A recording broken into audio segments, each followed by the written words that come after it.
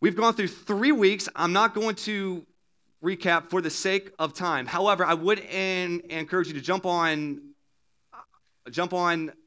iTunes and get our podcast. You can go on there and download past sermons and check out past sermons. So the first week we talked about the starting point of change. The second week was the plan for change. The third week was the process of change. Today, it's going to be the purpose of change. The purpose of change. Turn to somebody and say, purpose. Purpose, purpose. Turn to your second choice and say, purpose. I'm not sure who your second choice was, but I think that pretty much tells you they like you second best. That's what they're pretty much saying. So if they chose you second, just know Jesus loves you, but they probably don't, okay? No. The purpose of change. I don't know about you, but I like to know the why. Anyone like to know why? Like we have this deep innate desire to know that when we're doing something or if we're doing something, why in the heck are we doing it? Like if somebody told you, I want you to take this shovel and dig and basically dig in the ground right here, the first question you'd probably ask is, why? Why, right? But what if they didn't tell you what it was? How many of you are actually going to dig? Exactly. But if they told you, yo, there's $1 million 10 feet deep, you're calling people to come shovel with you. You're like, hey, I need you to come. And so it changed because you knew the why. Whenever you know the why, it pushes you to do things, right? So I think whenever it comes to change, and basically the point of this series is basically this, talking about, look, we can pray for change, pay for change. All of us want change, but not a lot of us get and keep the change. And we want to get you not to only get change through Jesus Christ, but actually keep it. And part of that is knowing the why behind it, the purpose. Check it out. I think we can pretty much say, personally, the purpose of change we see as being one of two results. Some of us see the purpose of change as pretty much it being this. The whole purpose of it is to make you happy. Like the whole purpose of Christ-like change is it's God's job to ultimately change us so we can be happy people. We live in the United States. It's embedded into our founding documents to do what? Life, liberty, and the pursuit of happiness. Basically saying this, do whatever makes you feel good. As long as you ain't committing crimes, as long as you ain't killing people, as long as you ain't, doing a bunch of crazy stuff, you can do whatever makes you happy. Now, what unfortunately happens is the values of a culture can get mixed in with the values and purpose of Christianity. Culture can get into Christ. And what ends up happening is you kind of have this kind of like meshed, pseudo-diluted gospel, where basically you've got people saying, follow Jesus and he'll make you happy. Your life will be so much better. Just give your life up to Jesus and you're on the happy train. Right? You've probably heard that. You've probably seen that taught. You have probably heard that. Just follow Jesus and it'll make your life better. I don't know. I don't see that in Scripture. Jesus says this, I came to give you life and life what? Abundantly. The abundant life that Jesus talks about, if you actually sink deep into Jesus' words, some of Jesus' teachings and words actually somewhat might not make you happy. I don't know if you've seen that. When it says to love your enemies, anyone here like, sign me up? I can't wait to buy someone I hate a coffee. Can't wait. Bart Scott, and I don't know if any of you guys get that. Anyway, can't wait, right? Like, I can't wait. So what culture says Christian change does, and really when you look at what the change is actually supposed to do, it's not to make us happy. Christ-like change is supposed to make us holy. And there's a huge difference between Christ making you happy and Christ making you holy.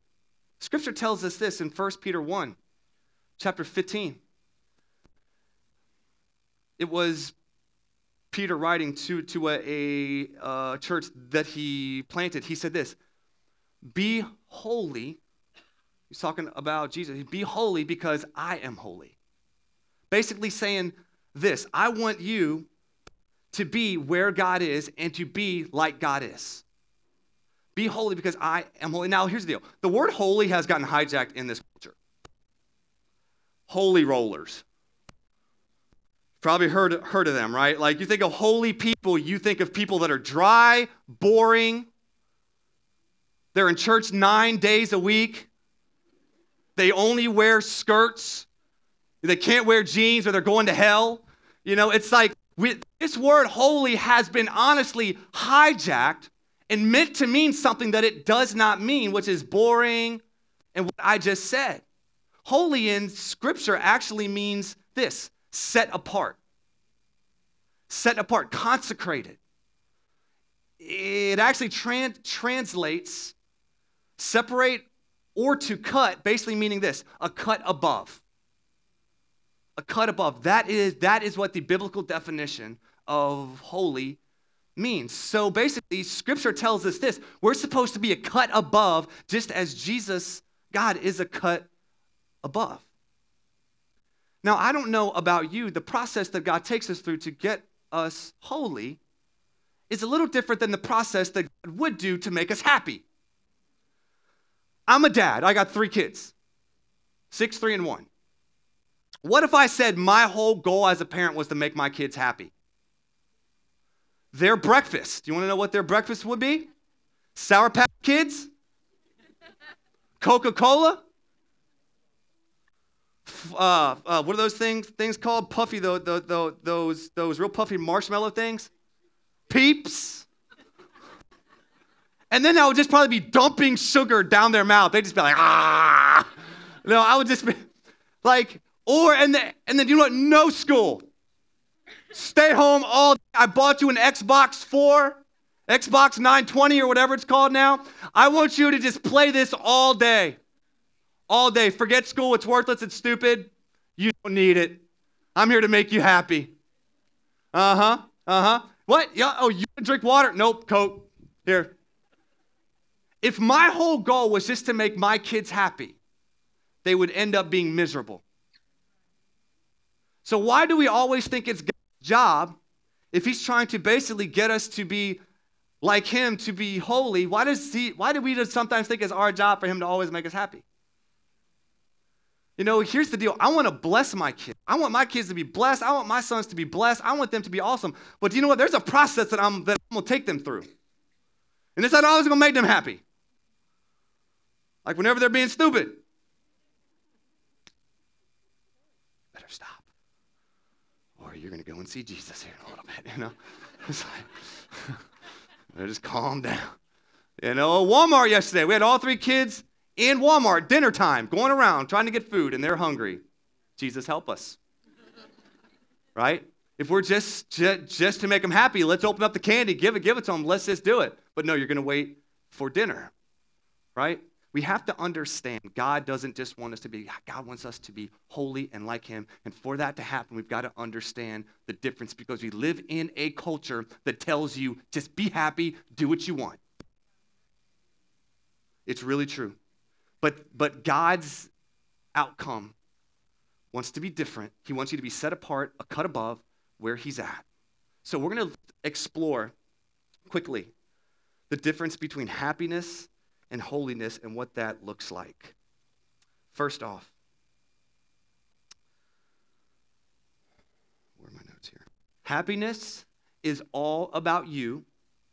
Holiness is all about Jesus.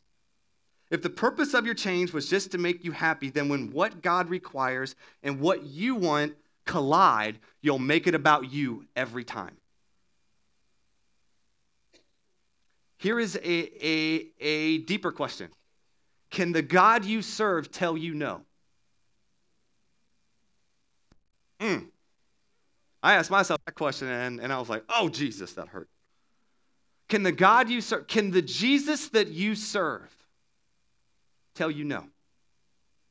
If he can't, the God you serve just might be you, not Jesus.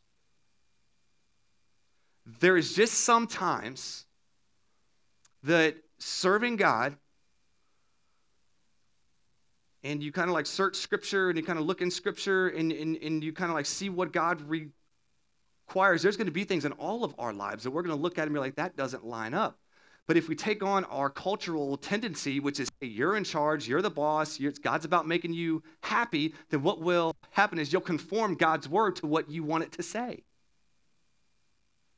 Welcome to Lifehouse Church. We're really glad you're here. We love God's word, but you know what? We also love in truth. And what I said a couple weeks back is this: we will never guilt you, shame you, condemn you. We want to let you know you're called to a greater life in Jesus. It's not always easier. It's not always better all the time, but God is interested in making us holy, not just in making us happy. And sometimes holiness requires us to take difficult words. With happiness as the goal, you'll take sin and make it fit. With holiness, sin will make you uncomfortable. Sin will make you uncomfortable. God has given every Christian a kind of like GPS system. It's called the Holy Spirit.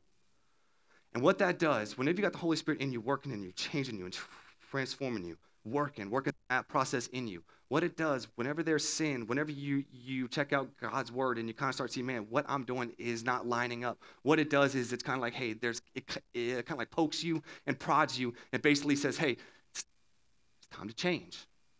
It's time to change. And do you know what? That is such a blessing. It is such a blessing for the Holy Spirit to convict and not condemn us. Do you know Scripture tells us this? There's therefore now no condemnation for those who are in Christ. If you are in Christ, whatever condemning thoughts you have are from Satan. They're not from God. God will only give you convicting thoughts, convicting feelings, not condemning thoughts, not condemning feelings. Happiness follows Jesus until even it's uncomfortable. Check it out. In John chapter 6, there was this like famous story. I think in John chapter 6, earlier in that chapter, Jesus fed the 5,000. So you got all these people that like Jesus fed them food. And I don't know if you've seen, people are really, really attracted to free food. Like, have you seen Free Donut Day at Krispy Kreme? People dressing up like pirates to get a donut. It's the most insane thing. I'm like, you know you only get one donut, right? You know you don't get a dozen. And these brothers and sisters are lining up like pirates, dressed like pirates to get a free donut. People love free food. You got kids dressing up as cows going to Chick-fil-A. Some adults, y'all know who you are up in here. We all love some free Chick-fil-A. I'll go in my boxer shorts if I get some free Chick-fil-A. I'm just kidding. If I get some free Chick-fil-A, I'm just kidding. I'm not really, but okay, no. Depends on where it was at. If it's in a different city, I might do it. What was I talking about? Oh yeah, John chapter 6. All right, so Jesus feeds all of these people, feeds 5,000 people, and then all these people start following him. And they're like, yo, this dude feeds us. Like, we're going to follow this guy where he goes. Like, this dude's feeding people. I'm there. Jesus, I love you. I believe in God the Father. I believe in free burritos. No, it's like wherever Jesus is going, I'm following him because he's feeding me. And then in John chapter 6, later in that chapter, Jesus breaks out an extremely difficult teaching where Jesus says this: if you don't eat my flesh and drink my blood, you have no part with me. Some of y'all are like, for real, that's in the Bible? Like, yes, but what Jesus was saying, that Jesus is what? The bread of life. He was basically saying, feast on me, feast on my teachings, feast on what I'm giving, because it is a food that you'll never be hungry with. Once you get it, it fills you. But these people took a hard teaching, and Scripture tells us this. When they heard this, they said, this is a difficult teaching. Who can understand this? And then it says after that, many turned and no longer followed him. And Jesus said, and Scripture tells us that he turned to the 12 and he said, what are y'all going to do? Are y'all going to turn and unfollow me too? And they say, Lord, to whom shall we go? You have the words of eternal life. They followed him even when it was difficult, when they didn't understand, because they knew ultimately the purpose of it was they were going to be like Jesus. And here's the thing, whenever as a Christian you encounter a teaching or you encounter something that you do not agree with, what is your reaction? Because if you're about happiness, you'll turn and no longer follow him. But if you are about holiness, you'll turn to him and you'll say, Jesus, I trust you, I believe that your word is true, and I'm going to follow that. Can you accept difficult teachings? Secondly, happiness is circumstantial. Holiness redeems every moment in your life. Happiness is circumstantial, but holiness redeems every moment in your life. If the purpose of change was just to make you happy, you'd be on this like roller coaster ride. Because I don't know about you, life is a roller coaster ride. You've got ups, you've got downs, you've kind of got just like blah points. But if you're constantly on this, God just wants to make you happy. Whenever something happens that you don't like, you'll be, oh, God hates me. Well, what did I do wrong? Did I do something wrong? Is God against me? What's going on, God? We can get in this mindset. But if you're about holiness, you know Romans 8:28 to be true. That says this, all things work to the good of those who love God and have been called according to his purpose. Basically saying all things work to the good. Now let's be real. Not all things are good, right? Do not confuse that. Just because God said that he takes all things and makes it work for our good does not mean that all things that happen to us are good. There's a lot of things that are terrible. A lot of things that are just heartbreaking, soul-crushing, spirit-quenching. And it'll sometimes always leave us asking why. If we are just about happiness, we'll always ask and stay on this question, why is this happening to me? But when you say, God, you're not in this to make me happy, you are in this to make me holy, do you know what your question eventually goes to? Jesus, how can you make me more like you through this? Get that. Holiness says, how are you making me more like you, Jesus, through this situation? Happiness just says, God, why is this happening? We have a couple in our church, John and Jan Cameron. I'm not sure if they're here. I think I saw them earlier. I'm not sure if they're here. They're sitting right over there. Everyone say, hey, John and Jan. Man, you would see them, and they're sweet and nice, and they'll, like, hug you as you walk in the door, and Jen is just bubbly and happy and awesome, and John's big and strong, and don't mess with him. No, I'm just kidding, but, he's a super nice guy, and it'd be easy just to kind of, like, look at them, and honestly, do you know how we kind of, like, typecast people? Guys, we're especially good at kind of, like, seeing some other guy and being like, all right, 5'10", 175 pounds, hair, clothes, yeah, he probably makes about $75,000 a year. Probably divorced, probably got 3 kids, wedding ring on. Oh, he's single. I'm like, it's kind of like guys and girls. We're good at kind of sizing people up and kind of getting a typecasted role of what we think that person is, right?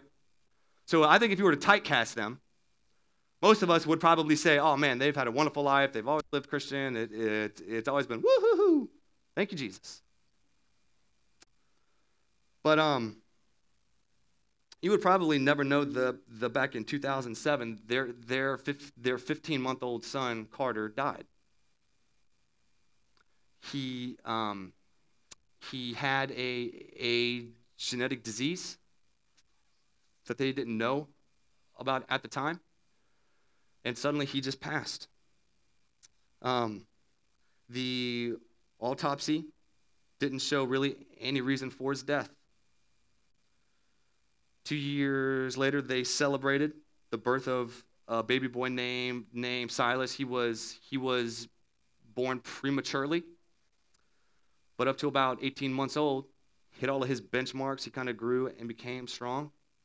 18 months in, they kind of to start of see some of the same stuff happening with their son Silas.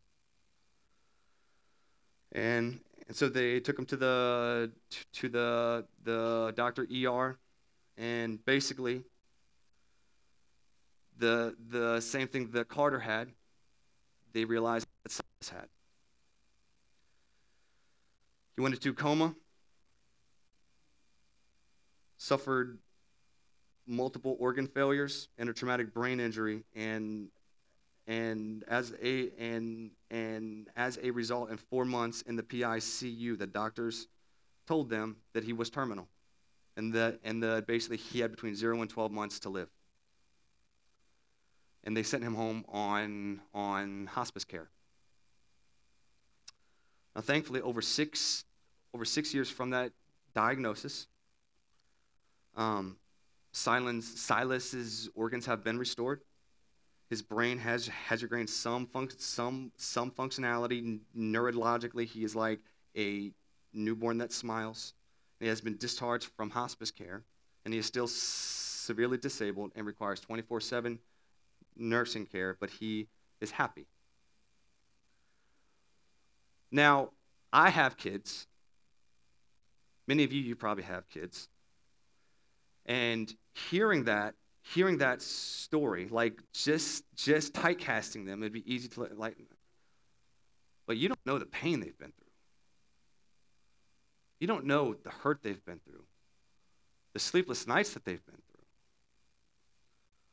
the times where they've probably been up, like I know I would be, probably yelling, screaming at God, what the heck, why me? Why us? Not just once, but twice. And let's just be honest, we would look at them and we would say, we don't blame you at all. Because I don't know what I would say if, you know what, I got 3 boys. If what happened to them happened to me, that I don't, who knows if I'd be even serving Jesus? Because I know people that have been in their exact same spot that have said, this Jesus thing is a load of garbage, I'm out. How could any God do this to anybody? And they basically hang on that one question of why did this happen? But what I love about them is they're in church.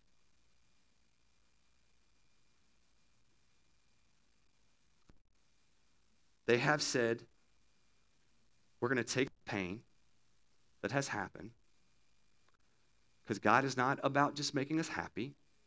God's about making us holy. And by God's grace, they have switched from saying, God, why, to God, how can you use this to make me more like you? And that's the key. Holiness says, God, I'll go through anything. I won't always understand. I won't always be happy. I probably won't always say the right things. But holiness knows that God can and will redeem anything that's happened in your life. Your pain, your failure, your hurts, your worst, your deepest and darkest sins. If you let him, he will redeem it. This coming life group semester, John and Jen, they're going to be leading a small group for us, a life group for us called God's Grace is Greater.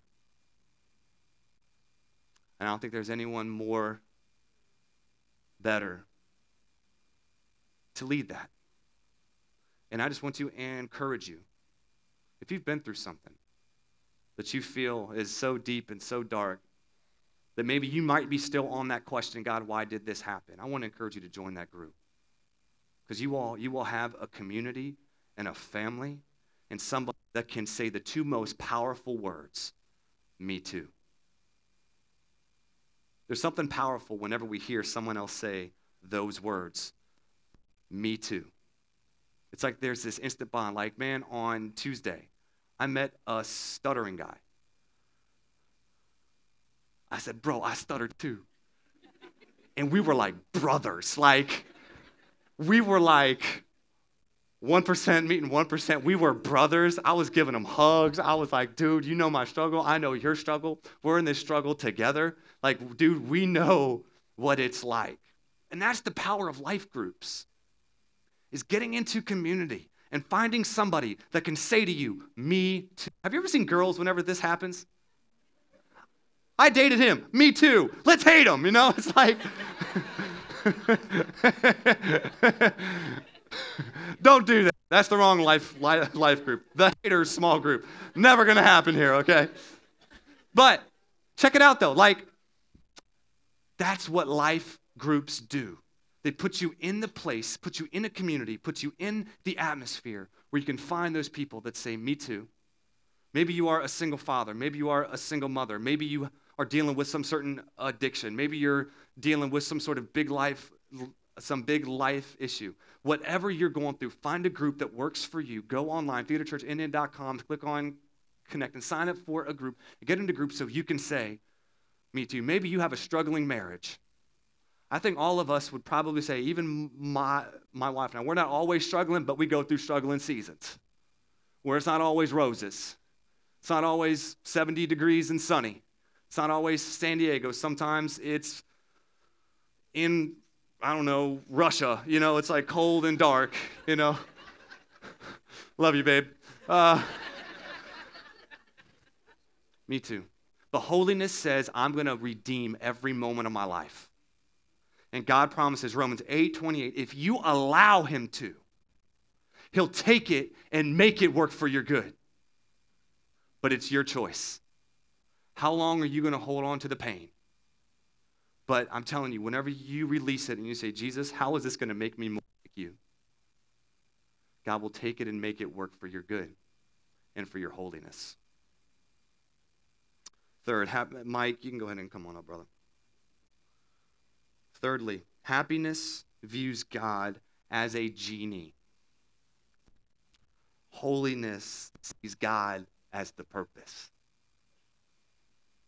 Happiness, I'm telling you what I have seen is that people, if they view God as being some sort of like means to an end, right? Because some people serve God just to get the stuff that God gives.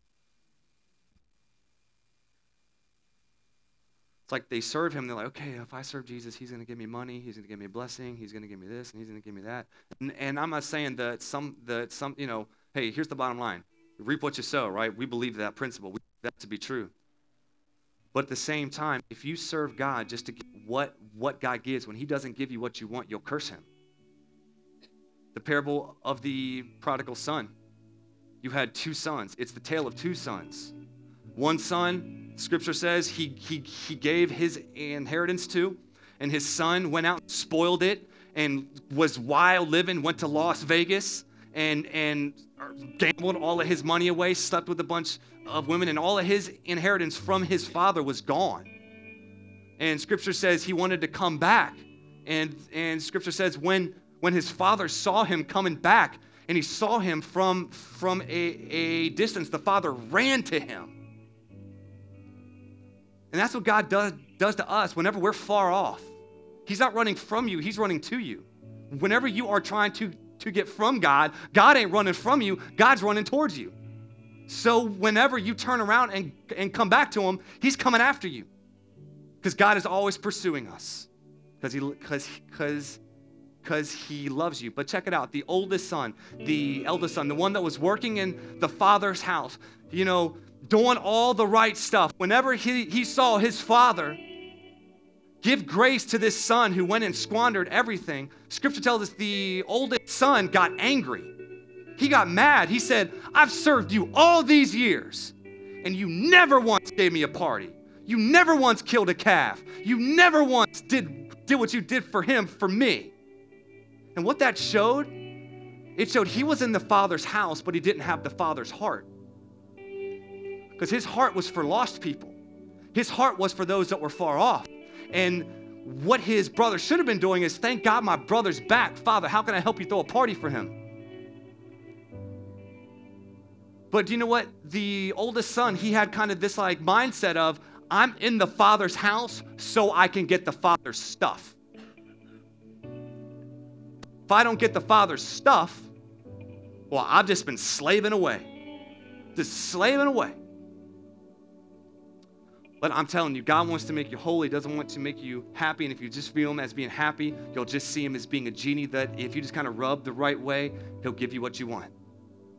But holiness says, do you know what? I'm in this thing not to get stuff. I'm in it to get God. I'm in it to be like him. Who cares what I have? Who cares what happens to me? The bottom line is all this stuff, Romans 8:29 says that the purpose of us being chosen is to conform us into the image of his son, which is Jesus. So the whole point of this, the whole point of life, the whole point of issues, the whole point of trials, the whole point of triumphs, the whole point of all of life, I'm telling you this right now, is for you to conform and be like Jesus. And some of you are going to have different roads. Some of you are going to have, here's the thing, we all get dealt different cards. It's just truth.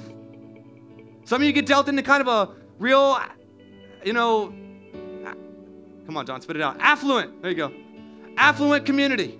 Some of you, not so much.